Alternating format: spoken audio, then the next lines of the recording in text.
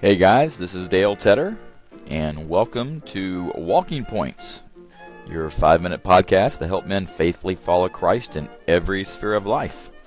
Today we're going to be taking a look at foundations for godly manhood, and we're going to move past what we talked about last time, which was that men need to trust Christ, and today we're going to take a look at godly men are conformed to the likeness of Christ. Coming up on Walking Points.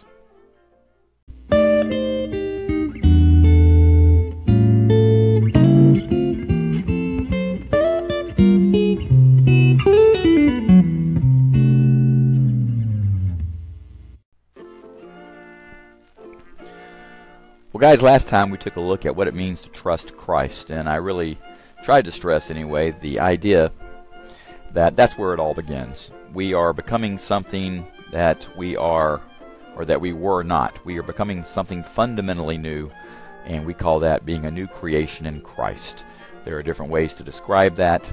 The Bible talks about being born again, talks about being saved, lots of different ways to describe that, but it really is at the heart of it all, becoming something new, something that you weren't. And we talked about last time that this is not just do it yourself, pick yourself up by your own bootstraps, turn over a new leaf to become a more moral person. Instead, it is a loving response to God who has showed, who has poured out His love upon us, who has revealed to us His love through His Son, Jesus Christ. And so it's as we respond and trust to Jesus Christ, His life, death, and resurrection, that we give our life to God through His Son Jesus. We live by faith, and we begin the process of living the Christian life. And that it's more than just do's and don'ts. And that's really what I want to look at today. It's not get saved, get your ticket to heaven, get out of jail free card, or your get out of hell free card, and then you're on your own. You don't have to worry about living for Christ anymore. Instead, we believe that becoming a Christian is something that happens from the inside out. You become a new creature in Christ, you give your life to Him, and then that process, the 75-cent word that we might use is sanctification. It's the idea of growing in grace, growing in holiness, or the best way to put it, I think, is to grow in the likeness of Christ. In other words, we want to become more like Jesus. But we don't do so simply through a series of actions or behaviors. Instead, our character is conformed from the inside out. So as our thinking changes, so as our attitudes change, all the things that happen on the inside begin to bear fruit on the outside. And then as we bear fruit on the outside, we begin to change on the inside. And so you can see how it's sort of this cyclical dynamic. The spiritual life is something that is not just external, but it's internal. It's interesting. Jesus saved most of His harshest comments for those who, outwardly speaking, did everything right. They prayed just right. They did all the right things. They said all the right things. But Jesus said inside their hearts were corrupt. Their minds were futile. And in fact, He likens them to the tombs that people would be buried in. He says, you're like whitewashed tombs. On the outside, you're clean, you're spotless, you're ornate, you're beautiful. He said, but on the inside, you're full of dead men's bones. So that's not what we're shooting for. We're not looking for just externally obeying and conforming to a set of laws or rules. Instead, we want our whole character to become like that of Christ, so that we begin to think like Christ and speak like Christ and live like Christ, have His character. Have you ever met those people in your life? They're just a delight to be around. But of course, that raises the standard.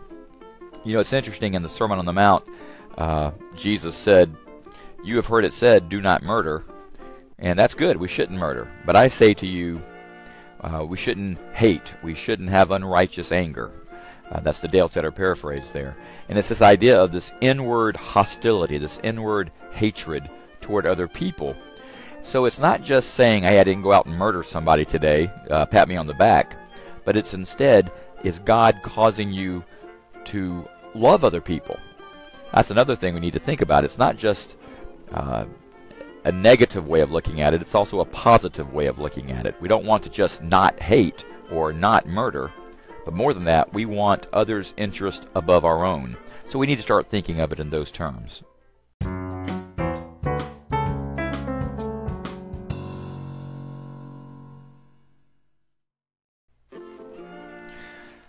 Well, maybe you heard that and you're asking yourself, hey, wait a minute, what about obedience? Don't we have to obey? Absolutely, we do. But it's different.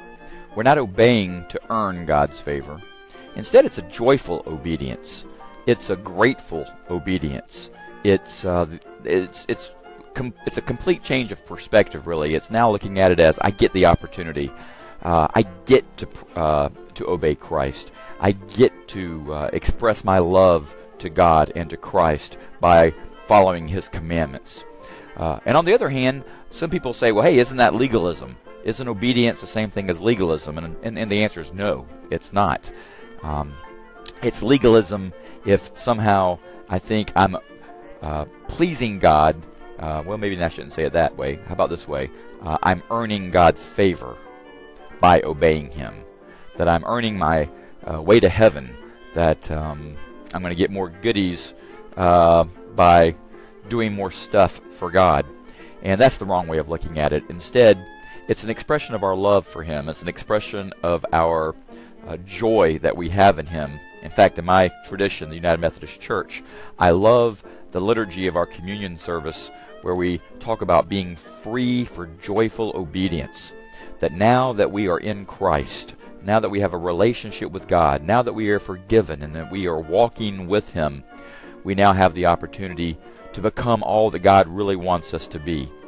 The sin that hinders us doesn't have the same power in our lives that it once did prior to becoming a new creature in Christ. And now I have that freedom to become all God wants me to be, all God created and redeemed me to be. And that's pretty awesome. So now I can joyfully obey Him as an expression of my love for Him, as an expression of my gratitude, as well as wisdom. I mean, wisdom would dictate if the smartest, wisest being in all the universe said, I ought to do X, Y, and Z. Well, it would be pretty presumptuous and arrogant on my part to say, no thanks. I know better, so I'm going to go my own way. But instead, I get to joyfully obey and gratefully obey what God has told me to do in His Word. And in the process, that begins to do a work inwardly in my life, and I become more and more like Him. Not just by going through the outward motions, but by the inside and the outside of my being all working together. I really do think being precedes doing, but doing for sure impacts my being. And that all comes from my relationship that I have with the living God. So guys, for your next steps, until we meet again, start thinking about this. Start praying about this. I'm not going to have a lot of next steps that don't involve praying about this, digging into God's Word, reading what Scripture has to say about how your life can be changed to become the man of God that He wants you to be. You have the opportunity to have that inward change. And as your thoughts begin to reflect God's thoughts, as your attitudes reflect His attitudes, as you begin to obey what He has told you to obey, to follow Him and to become faithful, a faithful disciple of Jesus Christ, you're going to see something inward happen. You're going to be more loving, more grateful, more joyful, more humble, because you realize this is not something you did in and of yourself, but this is what God has done for you and that He continues to do in you and through you. So guys, that's the takeaway for this week as we think about being conformed to the likeness of Christ. Hope you have the opportunity to check out my website at daletedder.com and connect with me on Facebook and Twitter. And until we meet again, may the Lord bless you and keep you. Have a great day.